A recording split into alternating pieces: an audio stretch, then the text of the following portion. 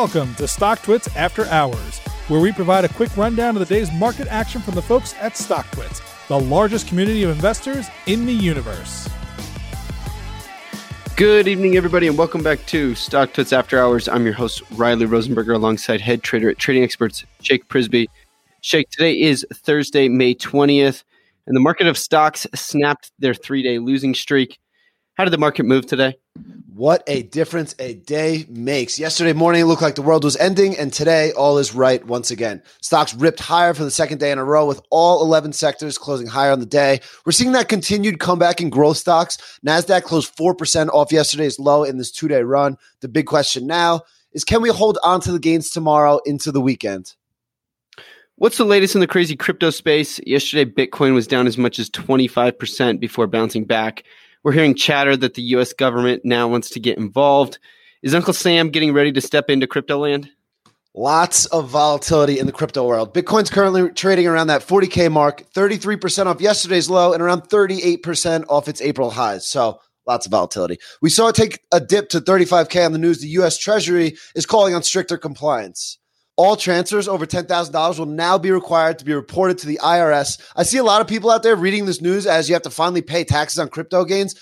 Let's be very clear. You always had to do that. If you made a boatload of cash off crypto the past couple of years and haven't paid any taxes on the realized gains, the feds are coming for you, pal. But this new regulation is all about how the anonymity of crypto can facilitate illegal activity. It's a tax evasion risk, and there's nobody who hates missing out on getting paid more than Uncle Sam. The reason Bitcoin dipped on the news is the regulation factor. The more regulation that comes for crypto, the worse it is for them theoretically. We'll keep an eye on these cryptos as the volatility picks up. Magic mushrooms are in the news. A new bill was introduced in California to legalize psychedelics. Does this differ from the decriminalization we've seen in Denver and the state of Oregon? So this bill is gaining some traction after clearing some procedural hurdles after moving through two policy committees. This bill would legalize personal possession of psychedelics like LSD, ketamine, psilocybin, and MDMA for those 21 and over. I guess it's time to start looking at flights to LAX. Just kidding. So June 4th is the big day for this bill as the Senate votes on it. It differs from Denver and Oregon because those bills were specifically targeted at psychedelic mushrooms. This California bill lets you do things like DMT, which is pretty wild if you ask me. But again, we'll watch out for this one on June 4th. Virgin Galactic blasted 15% today after it confirmed a test flight for Saturday. Why were traders so eager to buy the news?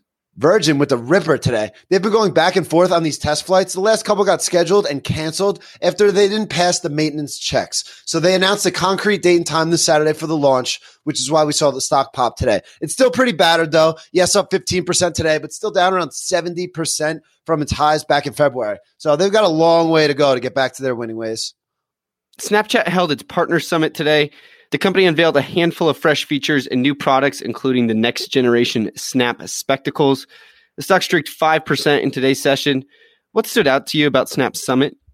So Snapchat's been stressing to the public they're a camera company for 3 years at this point. This summit was all about enhancing the camera capabilities, which led to the stock ripping today. They're enhancing the commerce capabilities, making it easier to shop, and actually unveiled the ability to virtually try on items. They also revealed they have over 500 million monthly active users, but they officially rolled out business profiles, which began beta testing last month. This allows brands to showcase their lenses, highlights, and stories. This is where you'll be able to virtually try on clothing, as well as make purchases directly, which is a pretty big update to the commerce capabilities. They also announced Screen Shop, which lets users scan a friend's outfits and actually shop similar looks with recommendations from hundreds of brands. I can definitely see this driving more growth to Snapchat. Facebook's going to announce the same exact update to Instagram in like a month, but great news for Snap for the time being. Alrighty, Shake. Well, that's a wrap for the week.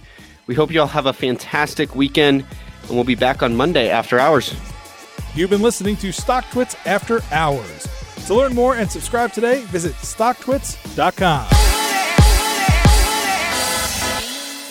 All opinions expressed by the host and podcast guests are solely their own opinions and do not reflect the opinions of StockTwits or their affiliates. This podcast is for informational purposes only and is not intended as a recommendation to buy or sell any security. The podcast is also not a research report and is not intended for the basis of any investment decision.